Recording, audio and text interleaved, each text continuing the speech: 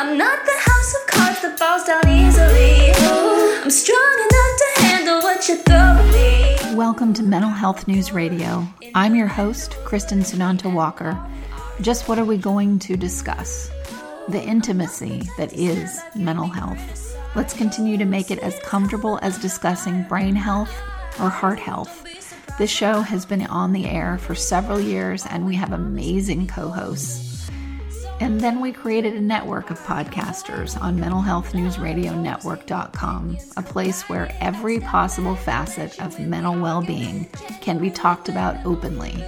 My show, after several hundred interviews, the format is this: intimate, deep, funny, touching, sometimes uncomfortable, but always vulnerable conversations with interesting people. The goal is to have you, our listening family, many of you who have become my good friends, feel as though you are listening in on private conversations. Thank you for tuning in and becoming part of this amazing journey with me, and now with our network of podcasters. Just knowing this podcast might be helping any of you realize you are not alone on this journey called being a human being makes doing this podcast worth every second. After all we promised, we'd be cordial. Hey everyone, Kristin Walker here, and I am on with Catherine Greer Limpo. Thank you, Catherine, for coming back on with us today. Thank you. I appreciate you having me so much. Yes, listeners, this is a regular series. You know how I like to do my series. So this is our Women Who Lead series, and it's a long time needed. We did our first show last week. It was fantastic. We got a phenomenal response from it. So obviously it's topics that women are starving for. And we're going to talk about something today and give some, personal examples, because we know how y'all love our stories, but we're going to talk about coattailing, the good, the bad, and the ugly of what that is. So, Catherine, you provided me with this great list of topics that we can talk about, for the next year. And this was on that list. And I just told you before we started recording, oh, that one really, coattailing. So tell me and our listeners, what influenced you to put that on the list, and also, that there are some good things about it too. Yeah. So the list is quite long. You're right. And as I was mentioning before we started recording, I don't consider it to be exhaustive. No, not at all. My God, yeah, it's wonderful. Yeah, it could potentially go on and on, but the topic. The topic that we did settle on for today is coattailing, and kind of the good, the bad, and the ugly of coattailing. So when we say coattailing, think of grabbing onto someone else and riding along. So if there's a wedding dress as an example, it's standing on the train and letting someone else in front doing the work, similar to, same illustration with the coat. It's sitting on the coattails of someone else and kind of waiting for them to do the work as you go along.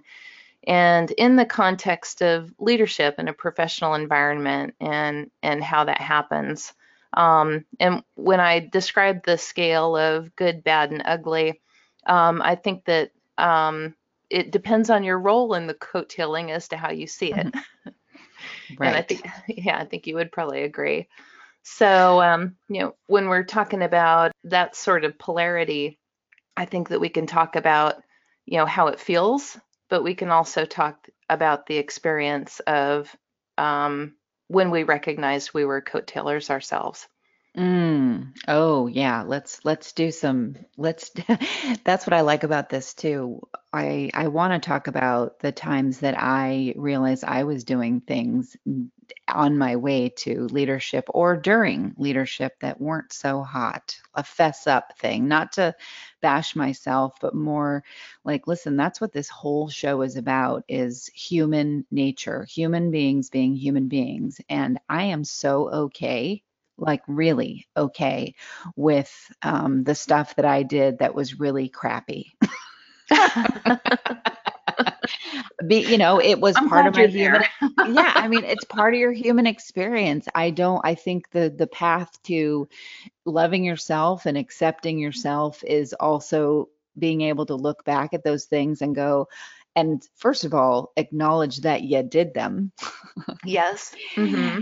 Own up to it. And if you don't know the person anymore, it's hard to find someone to apologize. And that isn't always necessary. You can kind of do an apology in your own head about it. But to be able to love yourself still, because man, did I spend years shaming myself for every infraction, that I thought I did, and I know where I got that from. But now I'm just like, okay, yeah, that was not really. I was not at my quite my best at that Mm-hmm. time, and things are quite different now.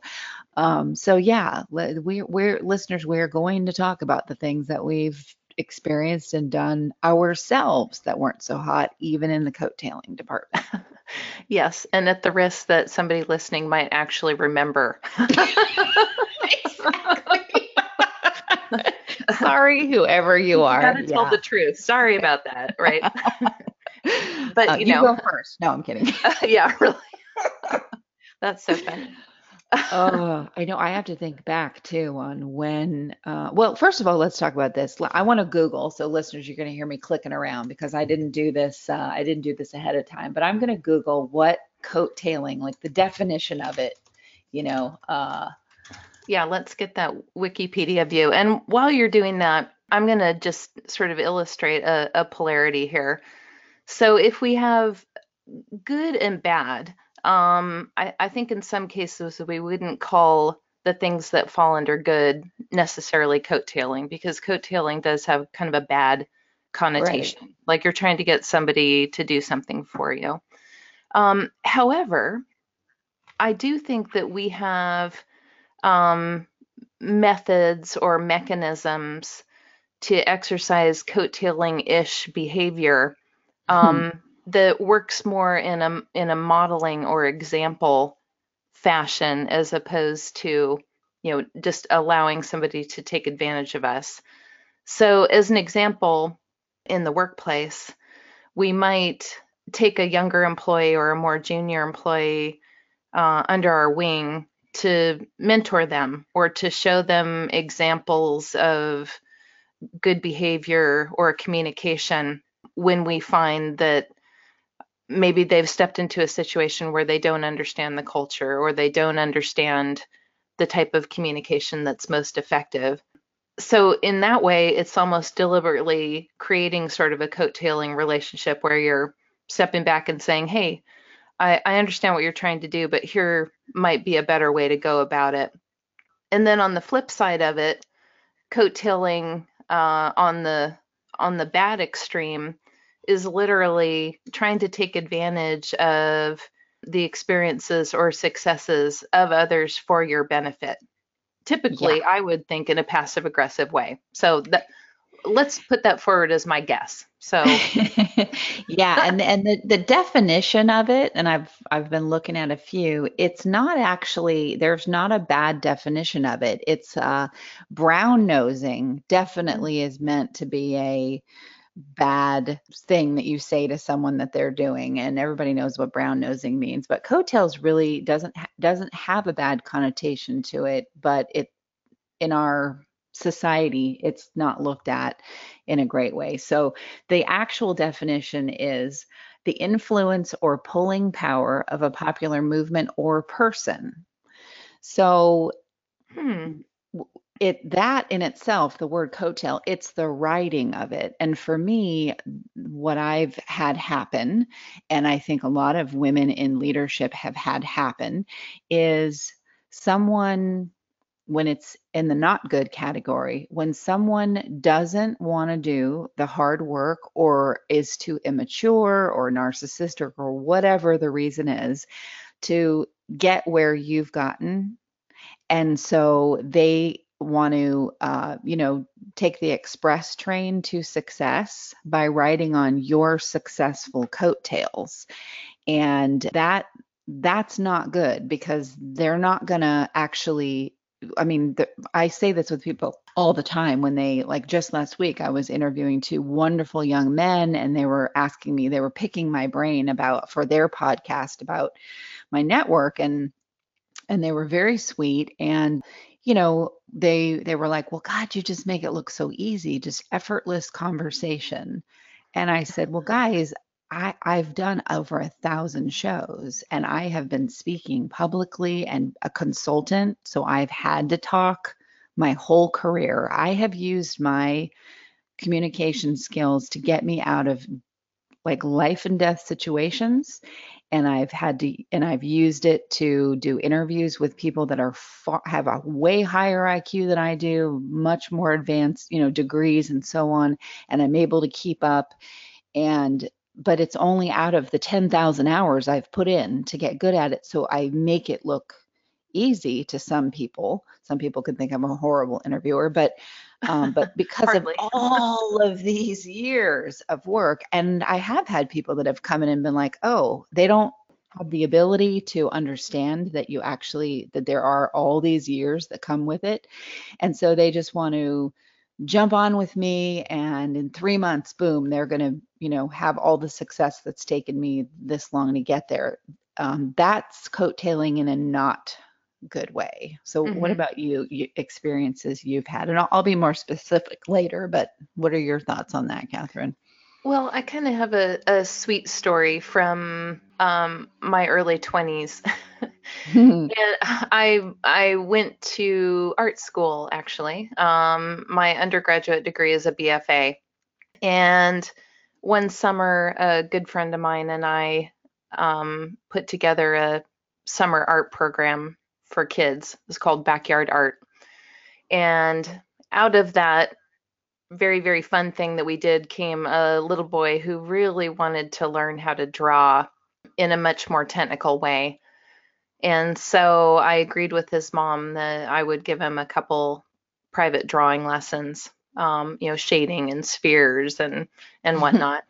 And he came over to my house one evening and we were sitting talking about drawing. And I think that we were working on, a sphere as a shape and trying to understand shadow and whatnot. And he put his pencil down and looked at me and said, I just want to be able to draw like you.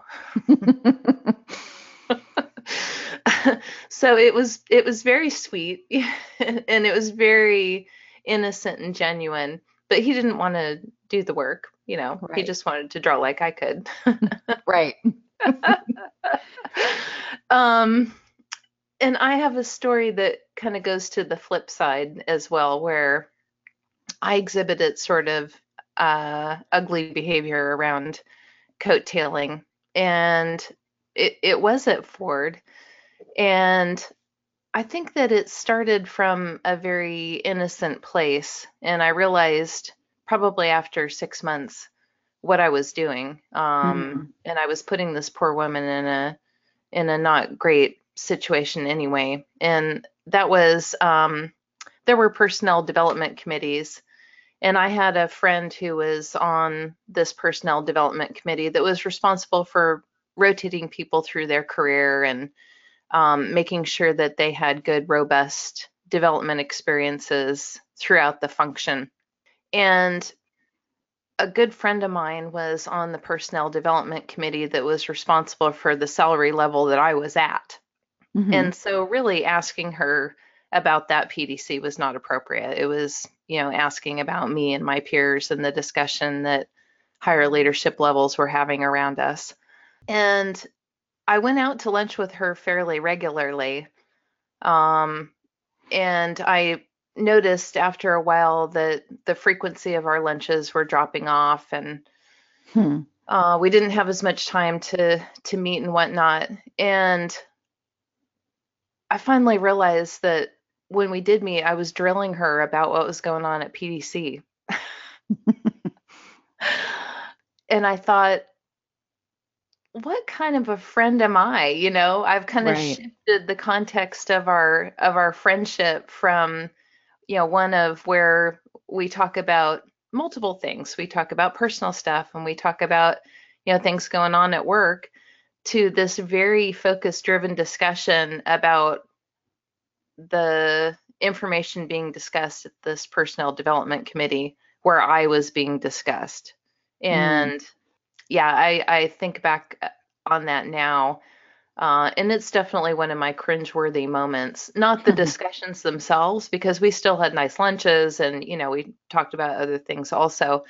But just recognizing the fact that I was bringing this up over and over again to try and get information from someone who knew something that I didn't.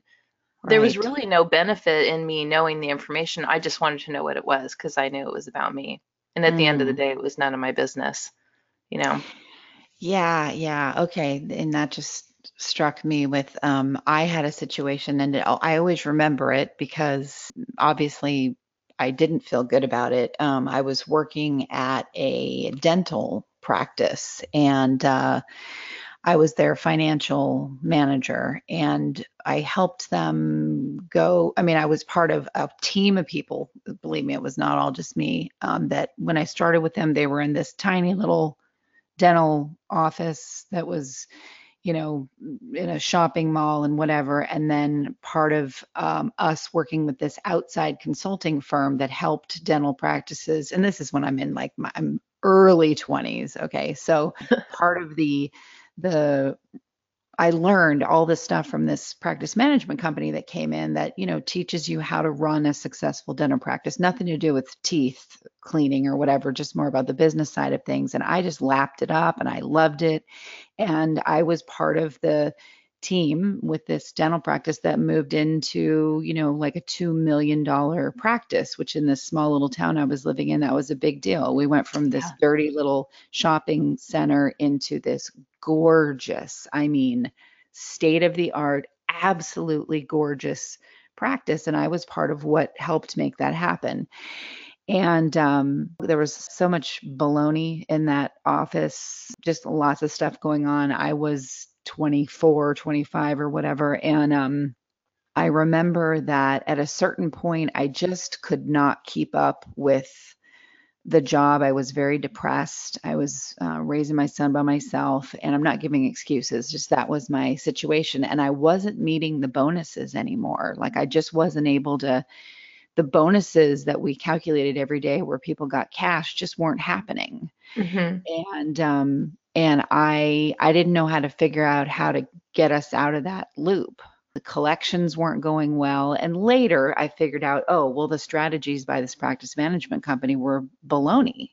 They were good at getting a bunch of like a Ponzi scheme, get a bunch of cash in right away. And but things over time were going to, fail. And I wasn't wise enough, skilled enough, whatever, to know that. And what I did that I did not like in that situation is the consulting company. I was like, I want to work for them. I want to do what they do.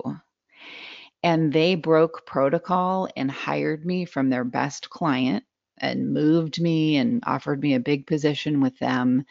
And I left that office in not a good financial place. I just was like, oh, okay, good. I don't have to figure this out. I'm just going to dump it and go off. And I really felt horrible about that because I felt like I was just being a user and not appreciative of what this man, this dentist was, so good as an employer. And he was so gracious about it with me. He was like, good for you. I'm so happy for you that I'm not upset at all. And they hired a couple other people, and those people were able to do the job that I couldn't do. And they did a great job and got them back on track. And I was accused of stealing and embezzling and whatever later by titter-tattering gossip, which of course was not true. I just didn't do the job well. I couldn't understand it. And then I quickly saw the gold star and I jumped on that. And I always felt like, oh, that was kind of crappy. Yeah. I just, even though anybody would have said, no, you saw opportunity and you just took it. Good for you. I personally did not feel good about doing that. I really didn't. And that didn't settle right with me for many years. And I finally just sort of reconciled myself with it. But yeah. I think that it's so important for us to remember that, regardless, and this is probably a very cliche thing to say, but we leave a wake. You Yes. and sometimes we spend a lot of time thinking about those wakes that we leave. Hmm. It's Isn't it interesting? Yeah, because I also hated the female dentist that was in there, and I was part of the, oh, she made it difficult to like her, but 10 years past the incident, or the time that I was there, I was able to go as I had my own company for the first time a few years later and was responsible for employees and so on. I was able to look back and go, oh my gosh, she was so being railroaded. No wonder she was behaving constantly in defense mode. She was mm, being treated like crap. He would give male dentists, their own office and their own this and their own that. And he relegated her to a closet and she had the same degree as anyone else. But I was part of the, oh, she's awful team. mhm, And it was interesting to go back later and see that she had opened her own practice and be like, well, good for her. And I mhm, really didn't know at the time to um, be able to see what she was having to deal with, and that the fact that she behaved as measured as she did in that kind of a situation was pretty darn fantastic. mhm, But I didn't mhm. see it at the time. I was part of the little witch crew that was like, yeah, she's awful, blah. Yeah, that's right. Riding that wave. Yep. Yep. The things you learn later, where you're like, oh boy, yeah, I see how I participated in that. That was not good. Yes. Yeah. I can think about flip sides to that story as well, though. Mm, And in particular, more so in informal ways than in, a formal workplace sort of setting. And again, being able to step back, maybe a year or even years later and look at how the wake that was initially created impacted and continues to impact people today. So similar to the story that you just told, you went on to do something else, maybe not in the way that in retrospect you would have handled it today if you had had right. the base of experience. And the practice that you left went on to, evolve into a different form. People left, Hmm. people came, etc. I have a similar story with running, is just as an example. I told you before that I'm a runner. I've Hmm. been running for years and years, and I have a lovely friend who is still a good dear friend of mine today, who I started running with over 30 years ago now. Wow. But I've had and I'm not a fantastic runner. I have a shirt that says "World's Okayest Runner," and that's probably the most accurate description of me You know that what I call it? possible. I jog. Okay. So I Yeah, yeah, yawn that's while jogging. That's about as oh, fast as I awesome. run. Yogs. That's great. I love it. Anyway, keep going. Um, but I've had the opportunity to talk about running over the course of 30 years in good contexts and bad contexts, whether it's, this is great, you should do it, or, oh, I'm so glad you're doing it, or, oh my God, I hate this. I have to go for a run when I get home, whatever. Um, but even within that, there's a wake, there's mentoring, there's influence, and there are people that I'm friends on Facebook with and that I talk to occasionally who started running 25 years ago because of a conversation that we had. And maybe not directly attributed only to that conversation, but there was something about our interaction that encouraged them to go and try it themselves. And if you look at the cumulative wake that we create Mm, over the years, it's really quite amazing. I can think of probably 10 people who either have run over the course of the last 30 years or still are running, generally event based. Again, where when I met them in the past, they were not runners. And we had some conversation about Oh, running. girl, And if you help me get over my thing and I become a runner, I am going to pay for you and me to go to Tahiti, and I am not. You can bank on that, okay? we'll find a marathon somewhere in an island. Go run it. The Jamaican Marathon or something. There we go. Yeah. Oh, I So, see what you're saying, again, though. Yeah. not the greatest runner in the world, but I just love, knowing that, this person now finished their first half marathon and they're so proud of themselves. And when I met them, they didn't run because that was Oh, my wow. story once too. Yeah, yeah, that's amazing. Yeah, I think part of the issue and what I get out of hearing what you're saying, and I can see this as a gotcha, big, oh, I mean a huge, like it's more than a gotcha with me, is that I focus so much on my flaws, and some of them aren't even freaking flaws. Yeah. And I spend so much time like working, working. I'm totally a workaholic, like hands down. Work saved my ass so much. I mean, it just was the place where I got my healthy self-esteem and distractors from dealing with trauma and blah, blah, blah, blah, blah. But I'm so like, okay, here's a good example.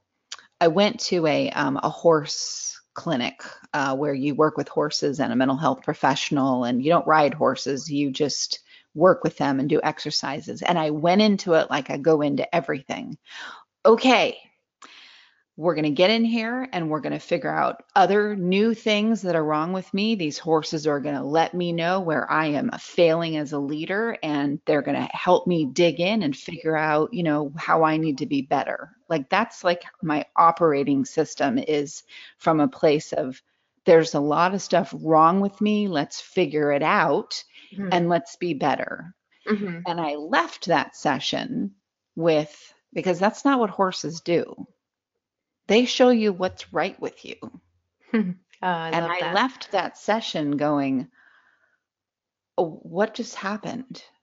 I mean, what, there's good things about what? And it's not so much that that's a bad thing to analyze yourself and see where you need to, change your behavior and whatever. But if you live by that all the time, you never get those moments like you're talking about where you can look back and see that you did leave a good influence in places. You did do good things for people. I don't even do this with this show. And I know because we get slammed with emails and text and whatever saying thank you for sharing and whatever. And that doesn't like even I love it. I love hearing those things, but it doesn't reach me I don't allow it to reach me at a place where I allow myself to feel good about that, which is my problem, something I need to work on. Again, here I am, another thing I need to work on. But I think when you're in a leadership position, that can be, I don't know, we're told that that's your ego if you're happy about your successes, or you're maybe one of the reasons you are successful is because you've been told your whole life that you're never going to amount to anything, and so you fought against that. Hmm. But if you don't ever stop back and look over your shoulder and see the good that you've done, that's not so good either. That's very true. However, to your earlier point, think about the dialogue and what voices in our head telling us, what we've done and creating some sort of a judgment around it.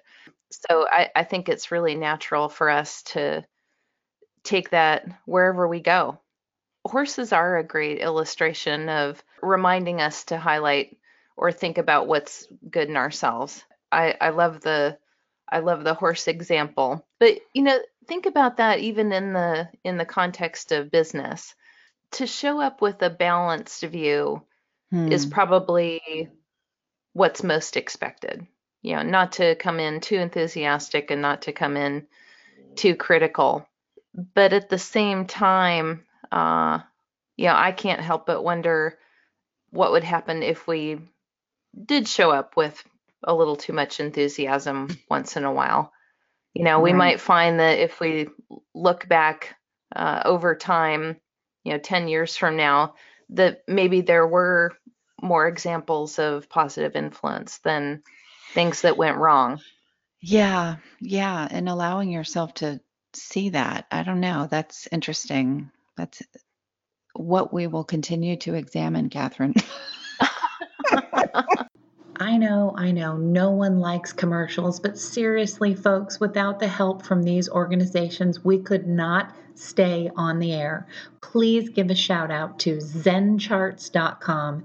If you're a mental health or addiction treatment center, you'll want to use their EHR. It's gorgeous, and they're just good people. And also mygenetics, mygenetx.com, because knowing your genetic code empowers your mental health treatment. And lastly, copenotes.com. We love getting positive messages right to our phones every day from Johnny Crowder. He's the lead singer of Prison, a heavy metal band sharing their music about suicide prevention, addiction recovery, and mental health. See, that was painless. Support them as they support us. Back to the show. You know, it is okay for people to look at you and to see your success and your leadership qualities. Maybe they're seeing stuff in you that you won't even acknowledge yourself that are good things. And they want to be around you. They want to learn from you. They want to be on your team because you're a great person to learn from. And that could be called riding your coattails, but it's again, that word isn't a bad word. It really isn't. If you look at the definition of it that I read earlier, it's not a bad word. That's okay because when really good people, really self-aware people do that, they're going to do their own work and they're damn smart that they pick people that know more, have experienced more, what have you, to help them on their journey. I mean, that's a smart move on their part. That's good examples. Let's talk about a couple, good examples that you've experienced, Catherine, in that space where someone is riding your coattails, but it was a good move on their part and it was good for you and for them. I think one of the most significant examples was probably just putting together global teams and the experience in putting together the right mix of the global team. And Kristin, we're gonna have to edit this out. My cat just jumped in my lap and he's purring so loud. He's all I can hear. I can't hear it. My dog's been snoring, and I know you haven't heard. We are not editing my God. this. Just kicked him off of my lap. I heard nothing, so you're good. Okay, all right. Anyway, he's gone. So I think it's neat that when a team starts to become successful in achieving a goal, people naturally flock to it and want to be a part of it. Mm-hmm. And on the flip side of that, when we're not as organized and we don't have as pointed a focus within the context of a team, people lose interest. They tend to not attend the meeting or they tend to get too busy to follow through with what they were supposed to do. Coattailing in the context of a team, I think also starts to look at spheres of influence and how we deal with those spheres of influence. And it may sound like I'm a little off topic, but I actually am working toward a point. and that is that, with the definition of coattailing that you described earlier. So it's really, how a wake generates an effect.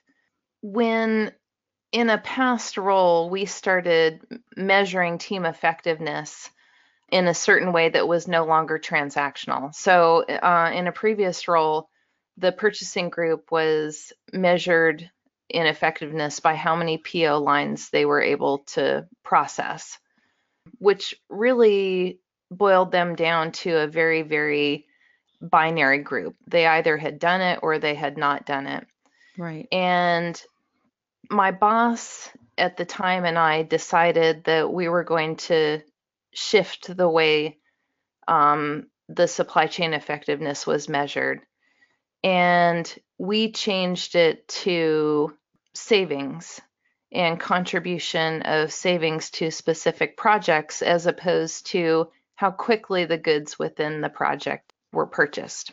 And the more that we started looking at this and the more that we spread the study out amongst the divisions, the more the supply chain team started to see their value in what we were trying to do. We were trying to lift the emphasis of their work off of pairs of hands and create a greater emphasis on their thought process and the way that they made decisions. And when it was spun differently to the divisions, all of a sudden we had the supply chain hearts and minds, so to speak, in the divisions completely on board with what it was we were trying to do. Whereas when we went out and just said that we were trying to change the way we were measuring their effectiveness, we got a great deal of resistance because they didn't want us looking at them as to whether they were doing a good job or not. And at the end of the day, that wasn't how we decided to measure them anyway. But the point within this being that once they figured out that we wanted to look more carefully and measure their effectiveness on their efforts and the decisions that they were making and the way that they executed their work, all of a sudden we had lots of ideas as to how to measure that because everybody wanted a voice and a vote as to how that was going to be put together. So I also think that, how we kind of draw folks in to developing a passion around what we're trying to do can also be, a way coattailing manifests itself in a good way. I have looked at, there's a podcaster on my network, and I don't even want to say which gender, but it's all positive stuff. This person has come in and right out of the gate copied every single way that I have done things to be successful with their own unique flair. Okay, they're their own person, obviously, and they've been able to do many of the things that I do in order to have sponsors and have, do some of the things I do that are shocking to other podcasters and also shocking to other podcast networks and also podcast companies, because the revenue that I'm able to generate from sponsors of my show is not based on the industry standard at all. And it's based on my personal relationships with organizations, and that we do above and beyond what other podcasters and so on do. And this person came in, copied everything I do, added their own flair, and bang, right out of the gate, they've been successful. That is coattailing in a great way. All day long, I laud this person. You're fantastic. Keep doing what you're doing. You don't have to follow everything I did. If you figure out a quicker, faster, better, more meaningful way to do something, don't feel like you have to, you're going to mess up if you don't follow my edict on everything, because it's not about that. Show me ways that you've done it better than I did. That is totally cool coattailing. And another example of that is, let's say someone coming on and they're really not about advocacy at all. They're there to do a commercial about themselves, and they bash other people in the environment. They undermine, they feel that they're superior, they feel like they're not getting enough attention. And anytime you try to get them to this level of success that has worked for other people, they don't follow what you say because they've got their own self-sabotage issues, but they want to stay connected because of what I've built and the reputation that it has. Yes, because there's a clear benefit for them in doing so. Exactly. And I think you've just created a great contrast in that there's a difference between coattailing in the context of emulating Yes. Looking at somebody and going, wow, I really love what they're doing, and I want to see if I can't do some of that so that I can generate the same type of success Yep. versus copying, right? Or Yes. opportunism, taking advantage of others, Opportunism. um, Exactly. or even Exactly. coming in and trying to take over or take credit. And, taking credit, I think, can even be examined in the inverse, in that, as a leader of a team, as an example, there's a big difference in leading a team where you take credit for what the team has done versus highlighting the successes of the team. Yeah. And it's two completely different ways of approaching leadership. Yeah. But One is a again, narcissistic way, and one is. yeah, that's right. That's right. Yeah, one's a leader, one's a manager, so to speak, Right. Yeah, I just read a wonderful article by Dr. Jonas Webb. I don't know if you heard the show that I did with her, but she writes all about CEN, childhood emotional neglect. Mm. And I read this last night, and I love that we're doing this, Catherine. I want to, I mean, I know I've said that privately, but I love it because you showed up at the perfect time. I need to step into the fact that I am a leader, and I've said that on other shows. Sorry, listeners, you've already heard that, but I'm having a moment. I'm having a moment here, so have it with me. It's part of that acknowledgement of yourself and what you do. And what I thought was interesting when I was reading this article was it was about people who are externalizers and people who are internalizers, and it was in the layering of blame, and it could be looked at like an empath versus a narcissist. Mm-hmm. So it's people who everything is everyone else's fault, and then people who everything is their fault. Neither is healthy, and those people tend to be drawn to each other when they're not healthy, Mm-hmm. because you're a perfect meal for someone who's narcissistic if you'll take the blame for everything. That's what they're looking for. Right. Right. But in terms of a leadership and a coattailing thing, what I thought was interesting when I was looking about that and thinking about us talking this morning, I was like, okay. So I do look for how gracious someone is Mm-hmm. about other people who have helped them get to where they are. How gracious are they even to people who have hurt them, but they Yes. rose above that to and learned good tools to not have that happen again. And I really respect graciousness and humility, and I try to practice it. I don't always win at that, but the coattailing part for me, I used to get very angry about it. Mm-hmm. Like, how dare you? How dare you? You're not allowed to use my hard work to advance yourself. Who do you think you are? Mm-hmm. And I'm okay that I went through that stage. And now I'm okay with being in a place where I'm like, okay, that was kind of haughty and egotistical in its own right. And yeah, I had reason to be upset, but nobody took anything from me. That's the interesting thing. People that do that and behave that way, they don't really get anywhere Right. in the long run. And so Yeah. you don't need to be haughty and how dare you and whatever, unless you're needing to learn how to stand up for yourself. And that's a stage in that progression. But the evolvement out of that is to not feel that way anymore, to realize, because I've got a couple people right now where I'm like, oh, I see what they're doing. That's too bad. It's not going to Mm-hmm. work out. It's not going to work out for them. But I'm not Yeah. angry. I'm not angry at them anymore. And a year ago, I would have been like, how dare you?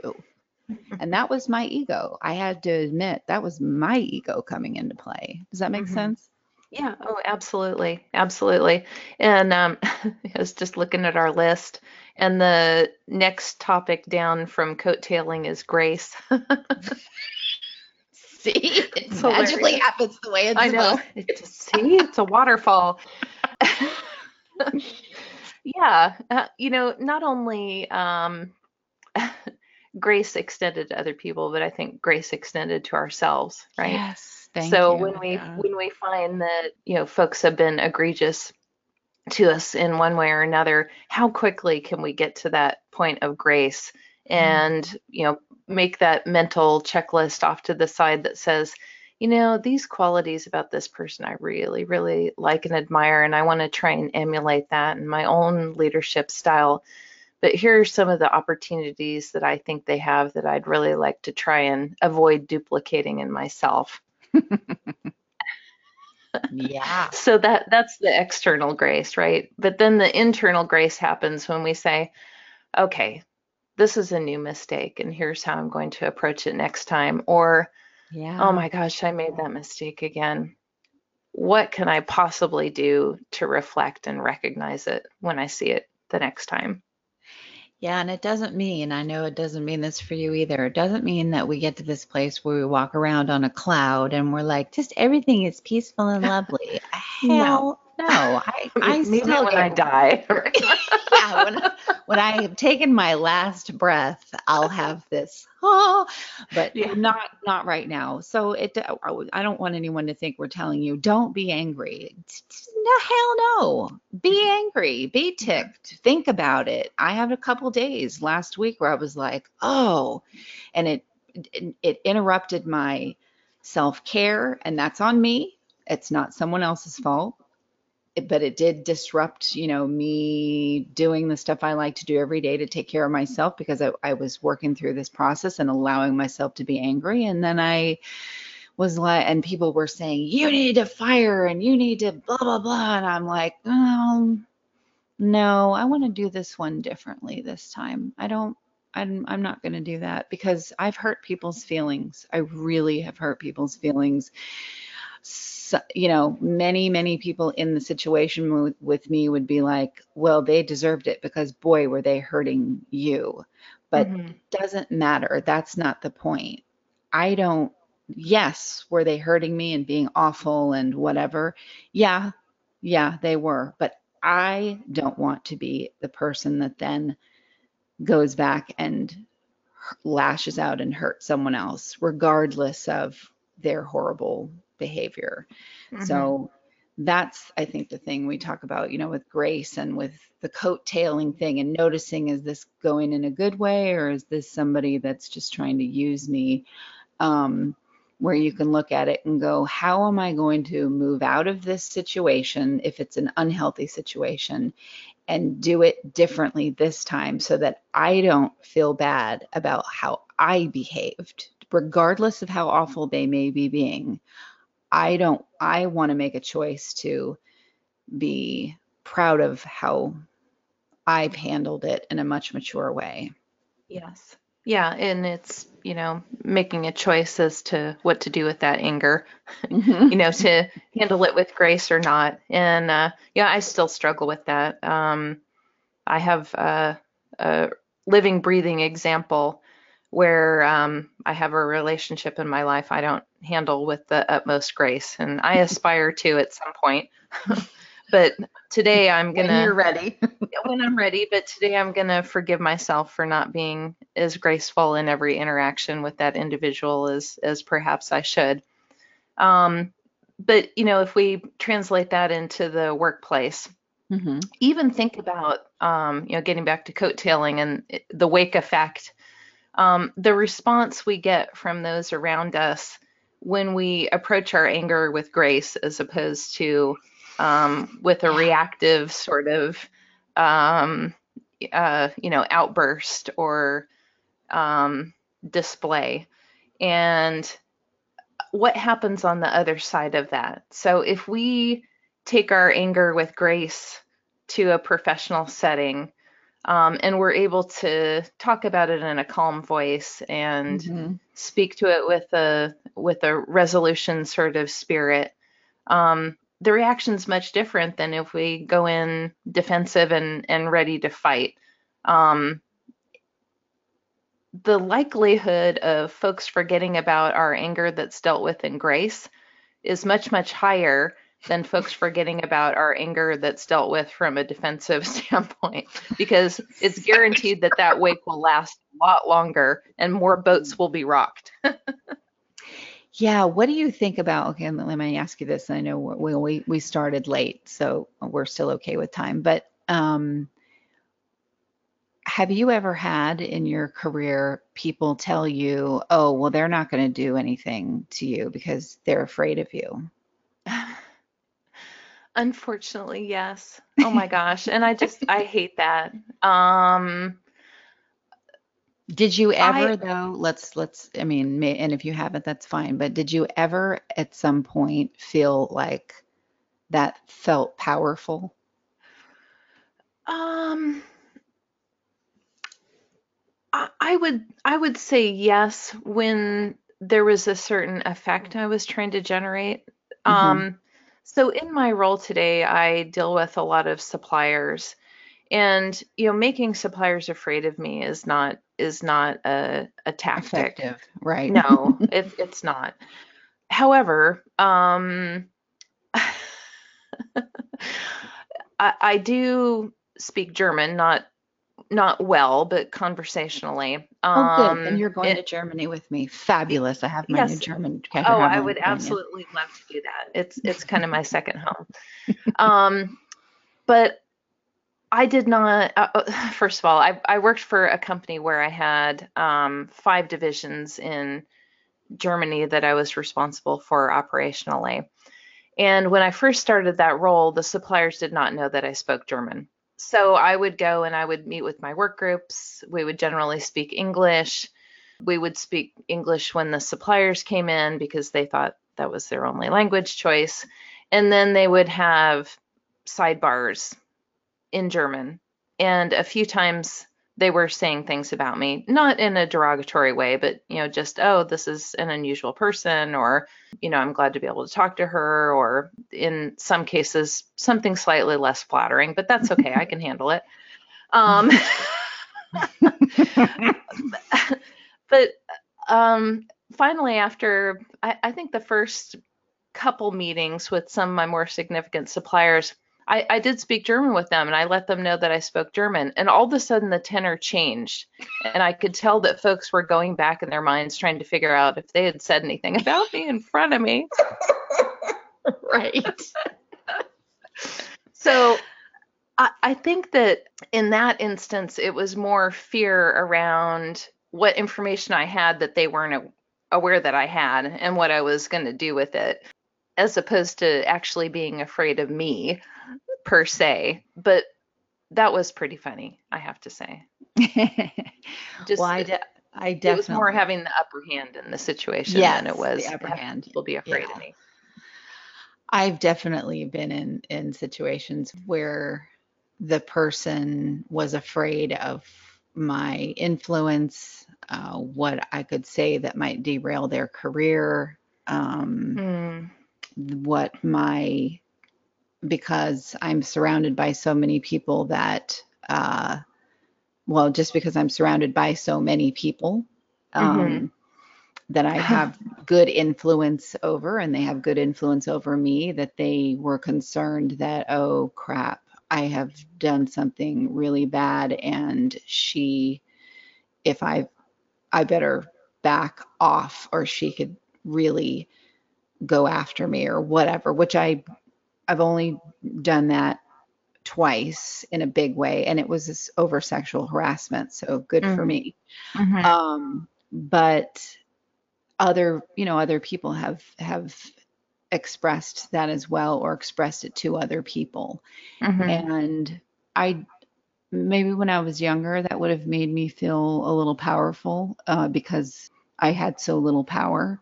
But Mm-hmm. as I've gotten older, I don't like that. I don't want to instill fear in people. I don't think that that's in any way complimentary. No, I think you get more done when people aren't afraid of you. And if you're Yeah, seen as approachable and someone with whom it'd be easy to have even a personal relationship with, I'm very conscious when I go places of not using my title when I introduce myself. I right. generally introduce myself as a member of the supply chain team for the company that I work for, Hmm. because I don't want to lead with my title. I want Right. to lead with who I am. And when I do sense, kind of nervousness or trepidation or a sense of holdback in people within my organization that I meet with, and I'm not saying, I'm so high up on the ladder that people are trembling in their boots when I come in the room. That's certainly not the case at all. But I want to be there to help. I want to be there to assist. I want to know what I can do to help you be successful. And so if that's the wake that I need to create, that, somehow you can ride, then let's figure out how to do that. I Right. can't do that. However, if I start from a place of intimidation or fear.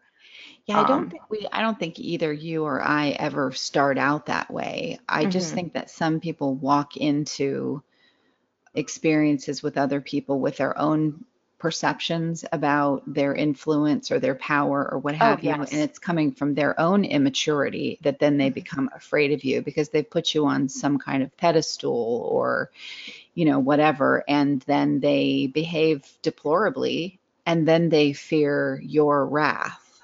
Mhm. But Mhm. they started out with that flawed perception of you in the first place. So that's where I've found that interesting. Like, well, don't mess with, somebody said, don't mess with Kristin. This was a couple years ago because, she's wonderful. But if you try to use her or you try to, take advantage of her, she will not tolerate that behavior. And I thought it was really interesting because when it was a woman saying it, she said it that way, and it was a couple of guys that they were trying to like take over my company, and they were Mhm. being horrible people, be horrible behavior. And their way was, well, she'll just cut you down. And I thought, well, isn't that interesting? Because I'm a woman and you have to put it that way. Whereas you Yeah. just talked about some other dude that's in a leadership position that intimidates you, and yet you see him as this amazing rock in business. But me in the same space, being a woman, I'm going to cut you and I'm going to blah, blah, blah. I was like, Yeah. huh, that's interesting. Well, it does really depend on how it's framed, doesn't Yeah. it? Yeah. Where, if someone speaks on your behalf and kind of touts you as, you know, well, she's strong, but she's fair and she's not going to take any crap from you. That's quite different than, she's going to come in here and hit you with a hammer, and Right. I'd rather be portrayed as the last, Strong. yeah, as Yeah. the former, right? Yeah. And that is, strong but fair. I aspire to that. Yes. And I would think that that's a much more effective way to be portrayed. I have been portrayed in the other way though, where in again going back to meetings with suppliers, where someone might sort of pretend that they're talking on my behalf. Well, she's not going to be happy with that, and she's going to be really Yes. angry. And I've heard it as a recap of the conversation, and me just looking at the person relaying this to me, going, "But I wouldn't do that." Hey, No, Mary, how many times I've been like, I what? I wouldn't sound like that. I Like wouldn't that? say that. Yep. Here's what I would do. Oh yeah, I had someone working for me for a while that I went back and read their emails after we parted ways, and I was like, oh my God, they're a bully, and Mm-hmm. they were making me out to be a bully, in the way that they were approaching people for my business. Mm-hmm.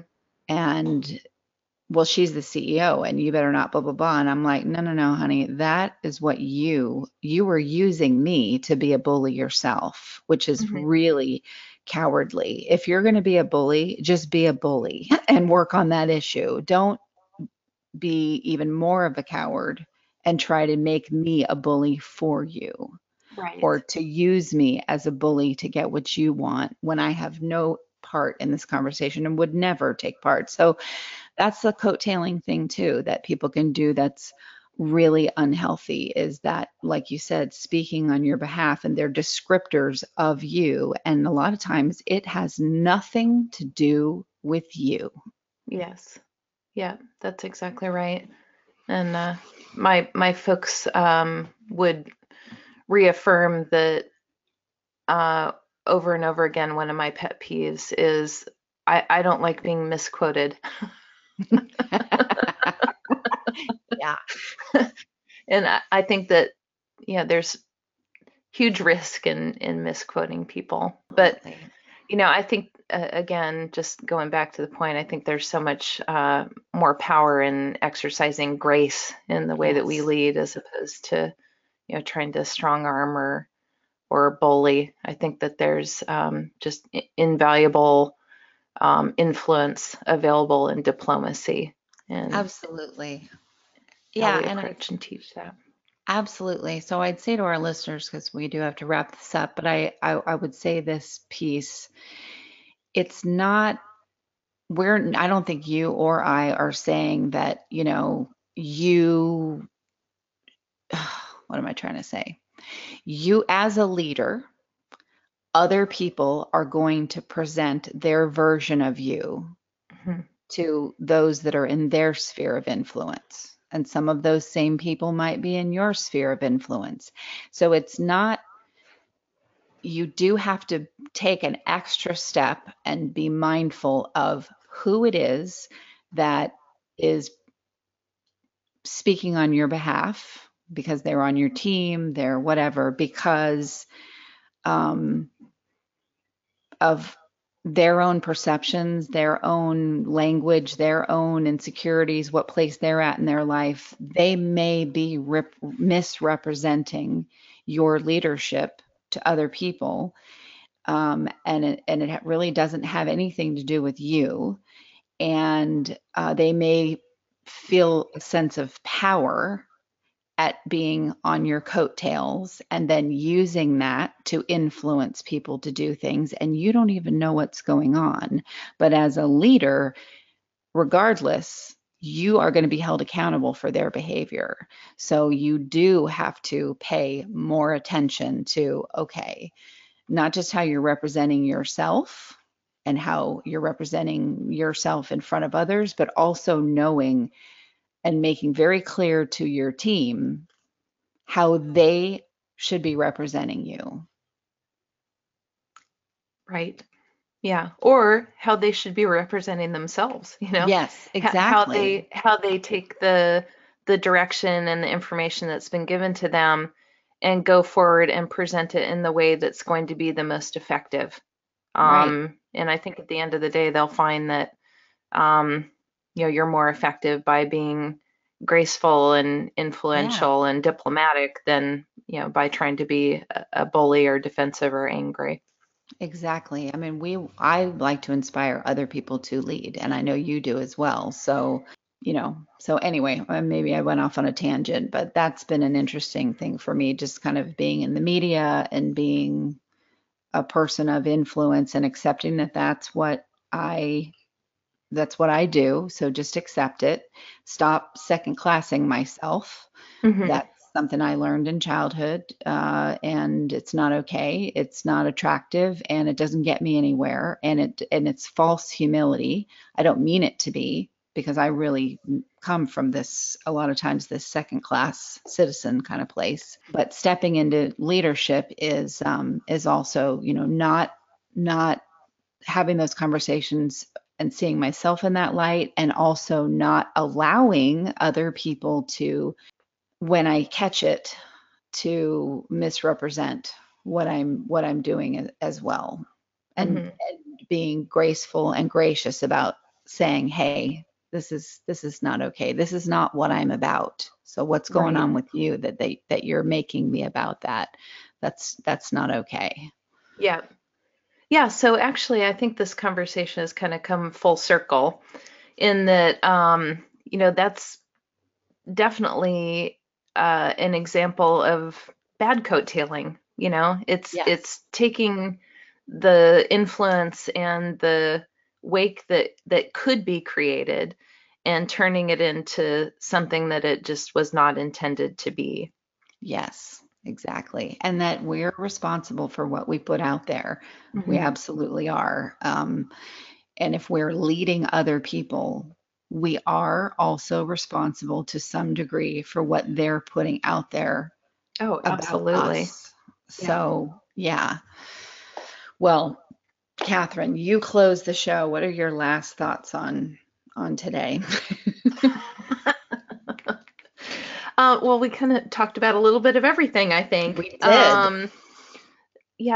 My takeaways really are mostly around influence and the way that we influence or teach others to influence.